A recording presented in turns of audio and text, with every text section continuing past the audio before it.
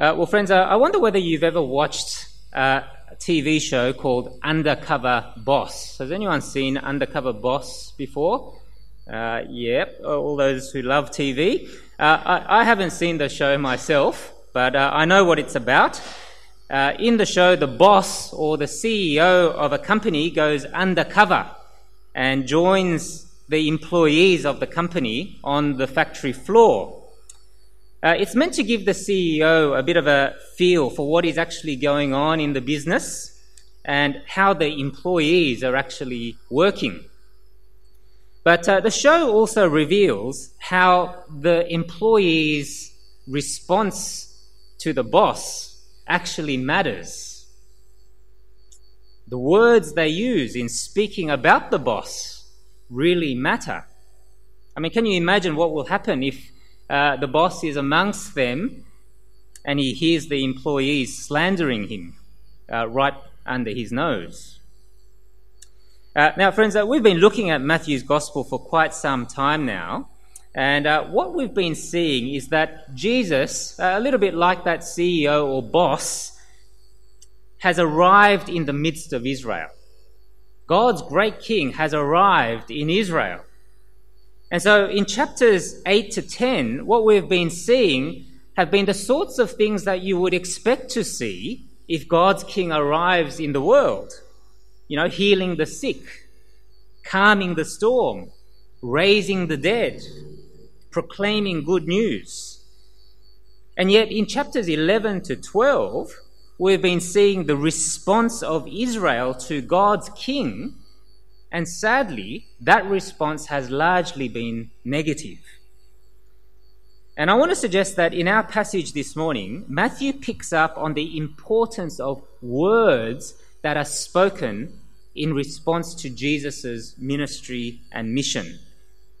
You can see it there in verse 36. If you have your Bibles open in front of you, have a look with me at chapter 12, verse 36.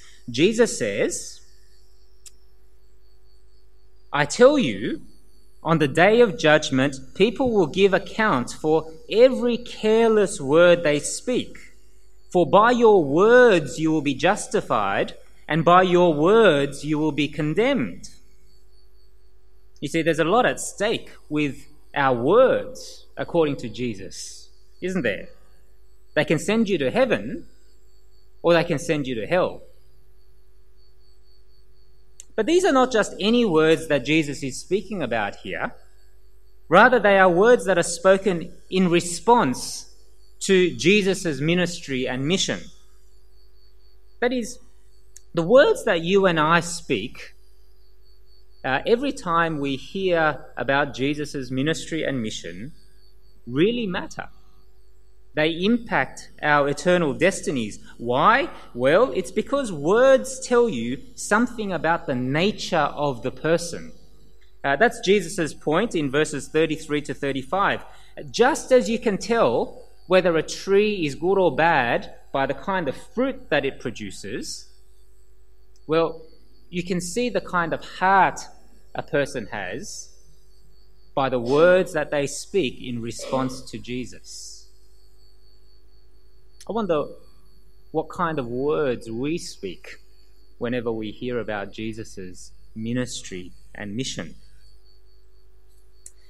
Well, in our passage this morning, we're going to see some words that are spoken by the Pharisees in response to Jesus' ministry and how Jesus himself responds to these words. And you'll notice there that the first words spoken by the Pharisees are blasphemous words, words that denigrate God.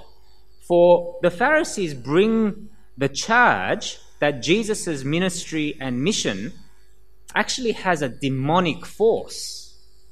You can see the words of the Pharisees there in verse 24, can't you? Have a look at verse 24. Matthew says, "But when the Pharisees heard it, they said that it is only by Beelzebul, which was another popular name for Satan, the prince of demons, that this man casts out demons." These words are spoken after Jesus heals a demon-possessed man and casts out the demon. But rather than being excited and considering whether Jesus really is the Messiah or the Son of David, as the crowds do, well, the Pharisees bring the serious charge that Jesus' ability to cast out these demons is itself demonic in nature. But how does Jesus respond to these words? Well, you can see there that he begins by showing the logical absurdity of what the Pharisees have just said. In verse 25, Matthew says, "Knowing their thoughts, he said to them, 'Every kingdom divided against itself is laid waste, and no city or house divided against itself will stand. And if Satan casts out Satan, he is divided against himself.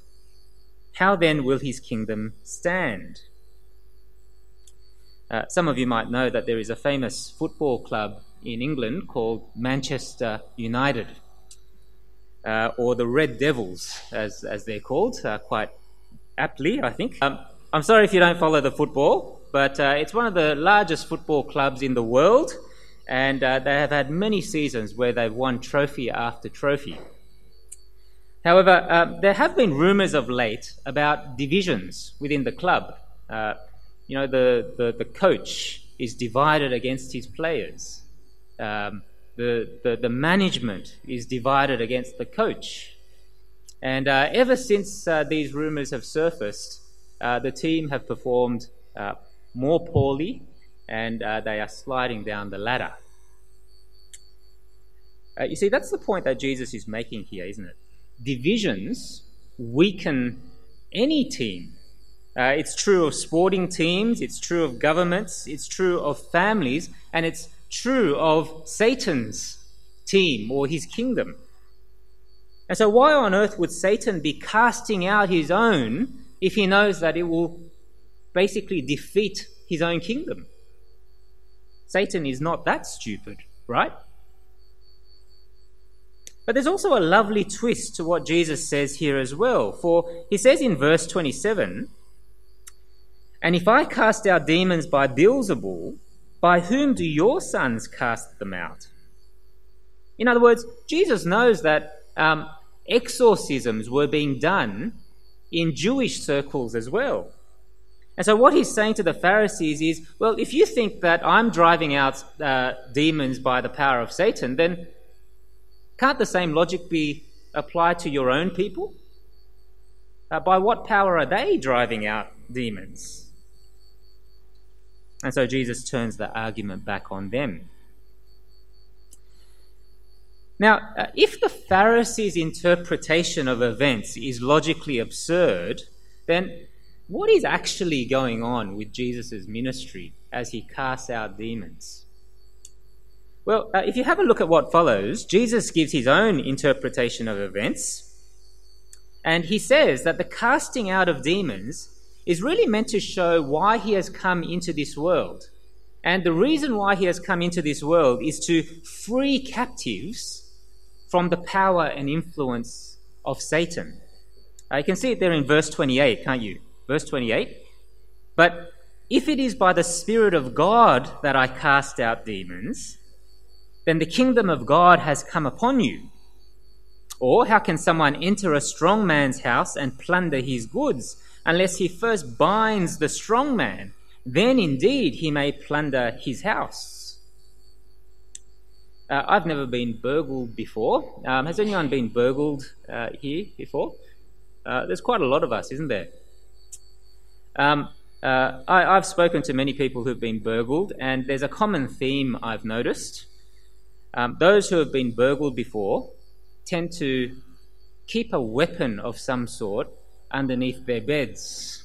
Is that true? Who keeps a weapon underneath their bed? Yeah, thank you. It may be a baseball bat. It may be a golf club. I don't know, you might have some other weapon. I don't want to know about it. But basically, what you are saying is, if you want to rob me again, you need to kind of overcome me, isn't it? And that's what Jesus is saying here. The strong man, in this case, is Satan himself. And what Jesus has come to do is overcome Satan so that he can set free Satan's captives who have been living under his power and influence. Now, I know, friends, that many people these days don't believe in Satan anymore. Some people think that because we live in a scientific age, then there is only the material world, and so there is no such thing as Satan or evil or the spiritual world. And so these people typically think that humanity is not evil. There's no such thing as Satan. Humanity is basically good, and what Jesus has really come to do is help good people become slightly better. Is that right? That's how some of our friends might speak about Jesus. He's somebody who has just come to help us become a little bit better. But what I want to suggest is that this is a profoundly superficial understanding of the human condition. For what Jesus has been showing all along in Matthew's Gospel is that the world that you and I live in is a world that is actually under the grip and power of Satan. Hatred, murder, sexual immorality, sickness, disease, death, natural disasters, they all point to a world that is in the grip of evil. Now, I'm not suggesting, therefore, that if you are sick or if you are experiencing a natural disaster, that you are, therefore, more under the power of Satan than others. But this is the reality of the world that we live in. And what God says to us actually makes sense of the world that we live in. It makes sense of what you read in the papers every day. It makes sense of the darkness that we see in our society. It makes sense of the darkness that you and I see in our own hearts.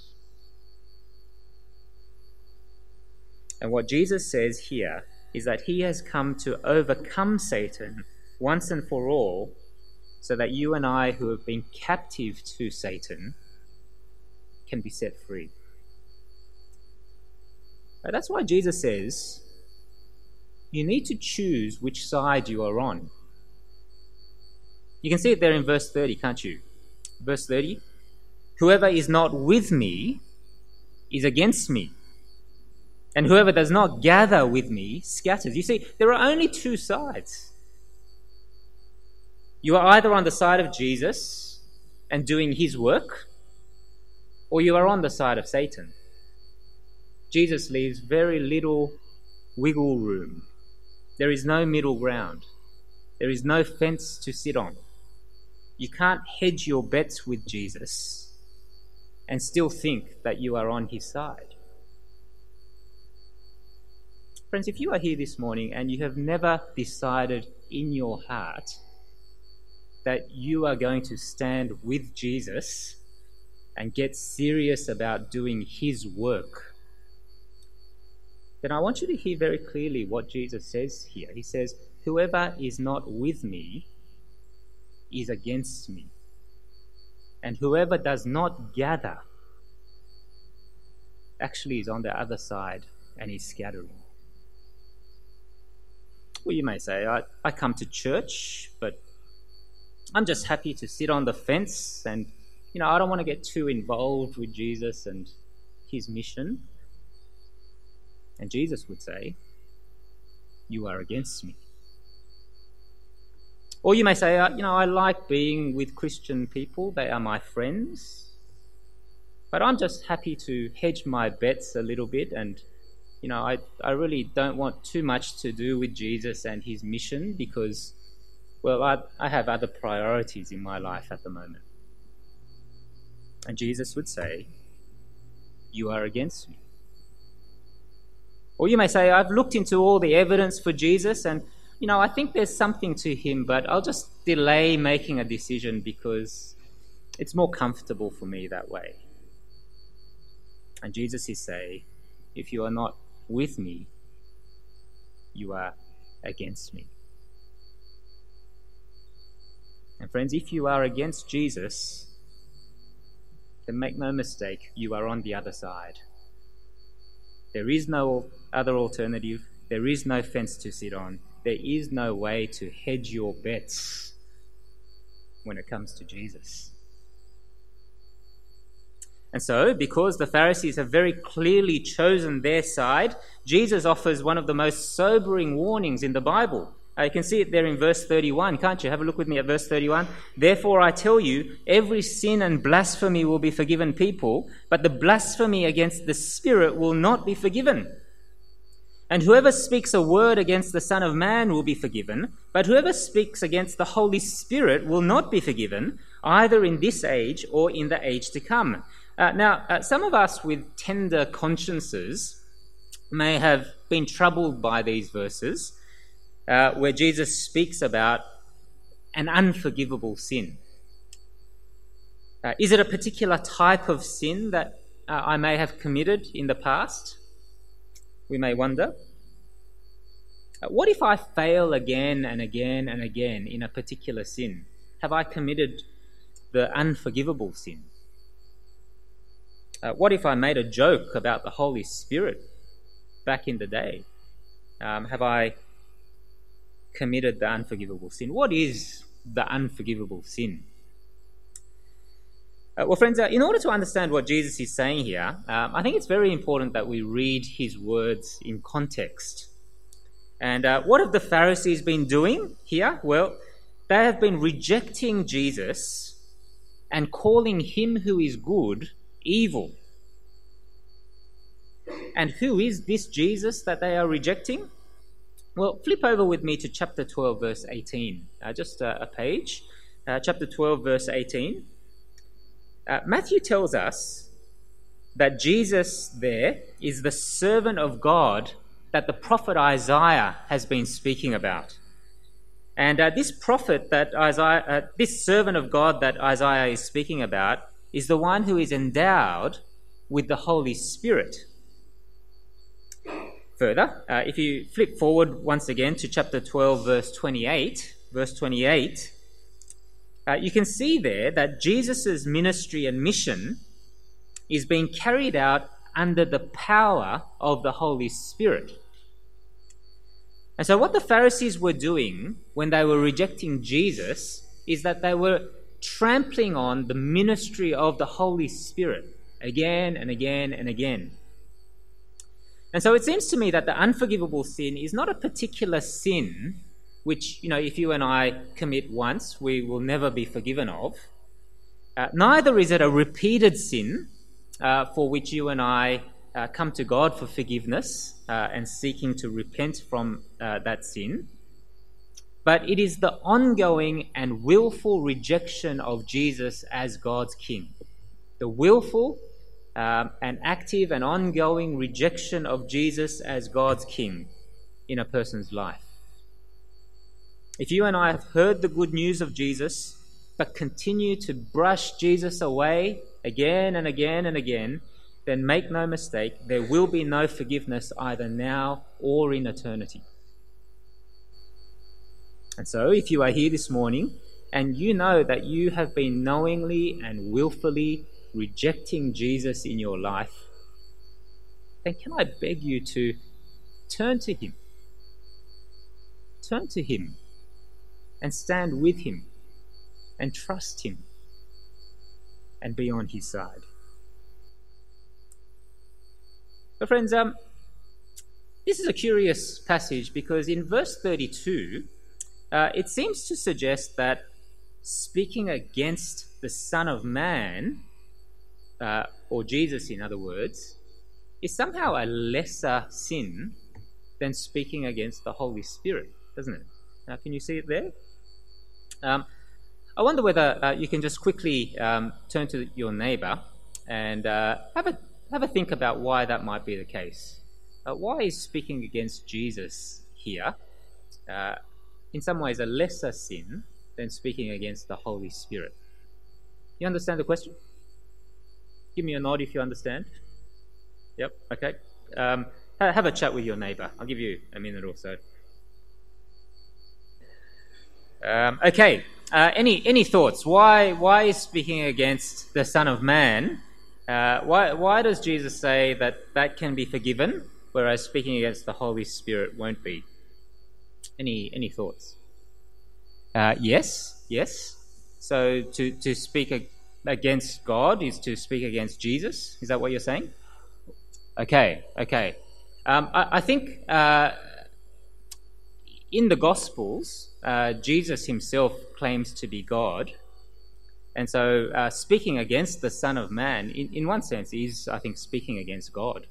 And so I think it's still a very serious thing to speak against the Son of Man. Yeah, which is what Jesus is saying here. I suppose the question is why. Yep, Matt. Okay. That's all right.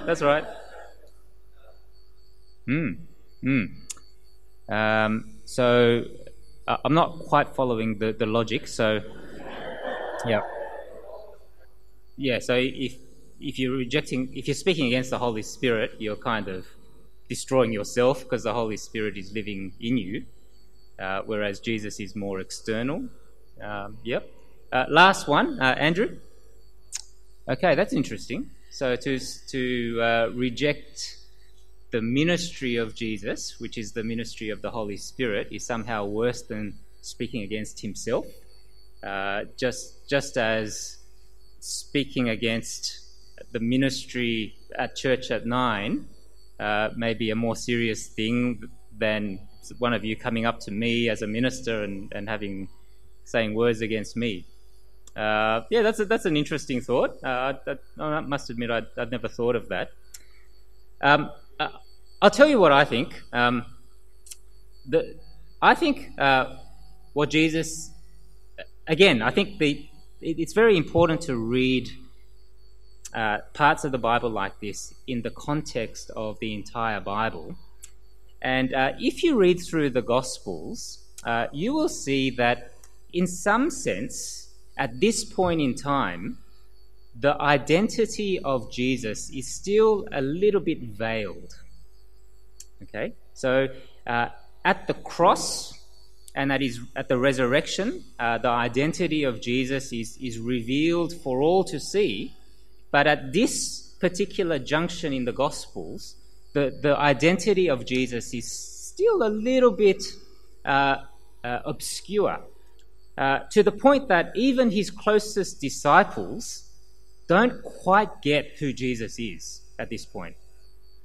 And that's why even later on, people like the Apostle Peter actually speak against Jesus by denying him 3 times, you see. And what Jesus is saying, therefore, is if you speak against me out of ignorance, just like Peter, then, yeah, there will be forgiveness, as there was for Peter. But if you willfully, knowingly, ongoingly reject Jesus as King, there will be no forgiveness. Yeah, no, I don't think he's saying the Holy Spirit is somehow higher, but I think speaking against the Holy Spirit is rejecting Jesus knowingly, willfully, ongoingly, whereas rejecting Jesus at this point of the gospel, or speaking against him out of ignorance, is still able to be forgiven. So let's keep on talking about that if that's a little bit unclear at this stage in your mind, but we've got to move on. Now, we've seen the blasphemous words of the Pharisees and how Jesus responds to these words, but in the second half of our passage, we see the Pharisees coming back to Jesus with words that seek for a sign. Words that seek for a sign. And you can see it there in verse 38, can't you? Verse 38, then some of the scribes and Pharisees answered him, saying, "Teacher, we wish to see a sign from you." Now, at first glance, there doesn't seem to be anything wrong with that, does it? I mean, what's wrong with asking Jesus for evidence that he really is from God? However, I want you to notice that the Pharisees' request here is not a sincere one For Jesus in verse 39 calls them an evil and adulterous generation. We've seen previously in verse 25 that Jesus knows the thoughts of the Pharisees. Now, isn't that a frightening thought? That here is one who knows your thoughts, my thoughts, what is deep within us. But here, Jesus calls them an evil and adulterous generation because he knows that these Pharisees are not asking for a sign, sincerely wishing to weigh up their evidence, but rather they have already made up their minds to reject Jesus, just like an adulterer has made up his mind to reject his wife. In fact, the Pharisees have seen miracle after miracle after miracle after miracle. And so what more do they want to see from Jesus?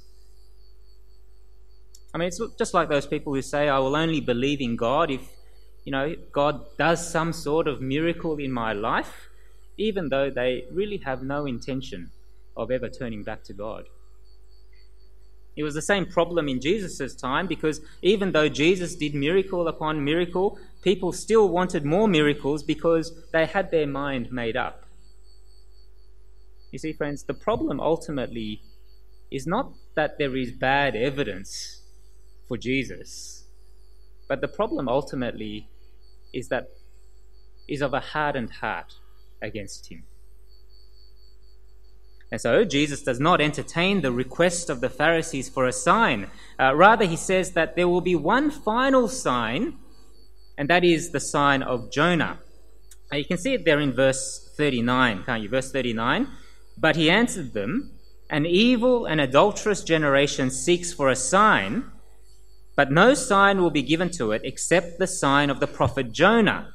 For just as Jonah was 3 days and 3 nights in the belly of the great fish, so will the Son of Man be 3 days and 3 nights in the heart of the earth. You might remember the story of Jonah. He's the Old Testament prophet who gets swallowed by a big fish for trying to run away from God's call.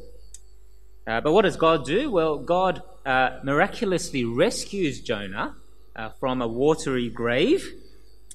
And this resurrection of Jonah, if you like, is a sign to the people of Nineveh, who are a Gentile people, because Jonah then goes and preaches judgment to the people of Nineveh. He gives the shortest sermon ever, an 8-word sermon that said, "Yet 40 days and Nineveh will be overthrown." And in response to that short sermon, the people of Nineveh repent and respond rightly to God. Now, what Jesus says here is that similarly to Jonah, he himself will spend 3 days and 3 nights in the earth after his death on the cross. Now, for those of us who are paying careful attention, you might say, well, that doesn't quite make sense, because if Jesus died on a Friday and rose again on a Sunday, that's 2 nights, not 3 nights, right? But no need to get too hung up on that, because the Jewish people actually counted part days as a whole day. That was their method of counting days, which is why Jesus mentions 3 days and 3 nights. And yet the point that Jesus is making here is that just like Jonah, God will rescue Jesus from the grave, and this resurrection will be a sign that warns people that God's judgment is coming. You see, in the New Testament, the resurrection of Jesus from the dead is a sign not only that Jesus is God's king, but that judgment is coming. And so in Acts chapter 17, verse 30, you don't need to turn it up, I'll just read it to you. Paul is preaching to Gentiles in the city of Athens, and this is what he says. He says, "The times of ignorance God overlooked, but now he commands all people everywhere to repent, because he has fixed a day on which he will judge the world in righteousness by a man whom he has appointed, and he has given proof of this judgment. He has given assurance to all by raising him from the dead. You see, the resurrection of Jesus is God's great big neon sign that tells you that judgment is coming, and that the only sensible thing that you and I can do is to repent and turn to Jesus before that day comes. For on the day of judgment, Jesus will be the judge, the one who knows every thought. And if you and I have not turned to him, there will be no forgiveness. It is God's final warning to a rebellious world. And so what Jesus is doing here is he's giving the Pharisees one final chance to turn back. And he says in verse 41 that if they do not turn back, then they will be condemned. Interestingly, by the people of Nineveh and the Queen of Sheba. What is Jesus talking about here? Well, he's speaking about privilege, isn't he? You know, the people of Nineveh, they didn't have Jesus. They didn't have all the prophets. They just had this disobedient and pathetic prophet called Jonah, preaching an 8-word sermon, and yet they repented and responded rightly to God. Or how about the Queen of Sheba, whom we read about in our Old Testament reading? She was also a Gentile who lived far away from Israel. She didn't have Jesus. And yet all it took was for her to hear a rumor of the wisdom of this great king. And she traveled the ends of the earth to hear this wisdom and respond rightly to God. And we are told that when the Queen of Sheba met Solomon and saw him with her own eyes and heard him with her own ears, I love this phrase. It says it literally took her breath away. There was no breath in her. But here are these Pharisees, and they have the privilege of actually having Jesus, God's Messiah and King, in their very midst. Not only do they know the message of the prophets like Jonah, but they have God's greatest prophet preaching to them. Not only do they know about the wisdom of King Solomon, but they have God's greatest king speaking wisdom to them at the Sermon on the Mount. And yet they still reject Jesus. And so what Jesus is saying here is that if they do not repent, then one day when God's judgment will come, they will see the Ninevites. And these Ninevites will come up to them and say, "We only had the prophet Jonah. You had Jesus. And yet you still did not repent." And they will see the Queen of Sheba coming to them saying, "I only heard this rumor about God's king, and I responded rightly. You had God's king himself, and yet still you rejected him." And I wonder what the Ninevites and the Queen of Sheba will say to you and me if we do not repent. You had thousands of years worth of Christian teaching at your fingertips. You had good Bible teaching churches on every corner. You had Christian friends encouraging you to listen and turn back. You had Moore College. You had City Bible Forum. You had opportunity upon opportunity to know about Jesus and his death and resurrection. And yet you still did not repent? You sat on the fence? If you and I will not repent, then we will be condemned, not only by those who have had far less privilege than us, but by God himself. Now, I'm not going to spend a lot of time in verses 43 to 45, but here Jesus gives an illustration of a man who has had a demon cast out from him. And after the demon is driven away, the demon goes away and brings back 7 of his mates, so that the condition of the man is worse than at first. And I think what Jesus is doing here is he's giving a picture of what has been happening to Israel. Israel's king has come to drive out evil from them. And yet, what have the Israelites done? Well, they have rejected their Jesus. They have rejected Jesus. And so Jesus is saying, evil will return and you will be worse off than when you first started. I think we see this in our society. The more we walk away from our Christian past, the worse evil we will see.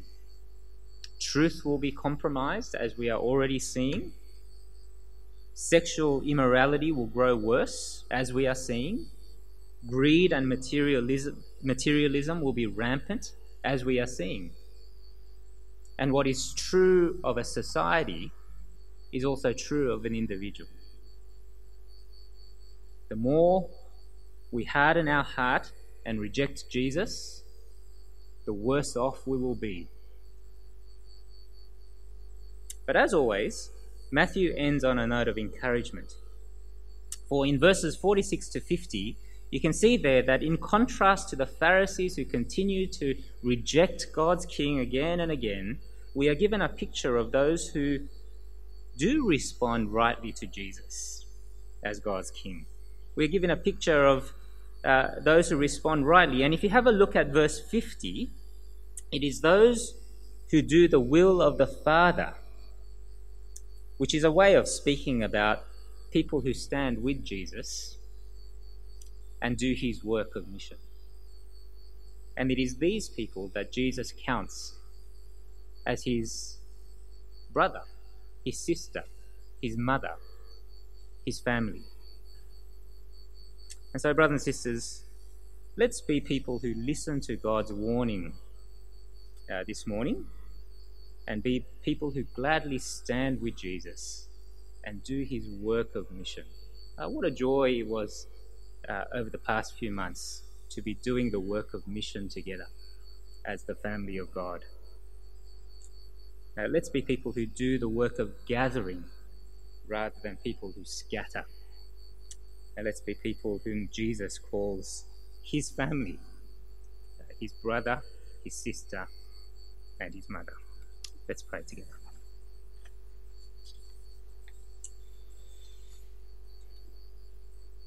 Whoever is not with me is against me, and whoever does not gather scatters.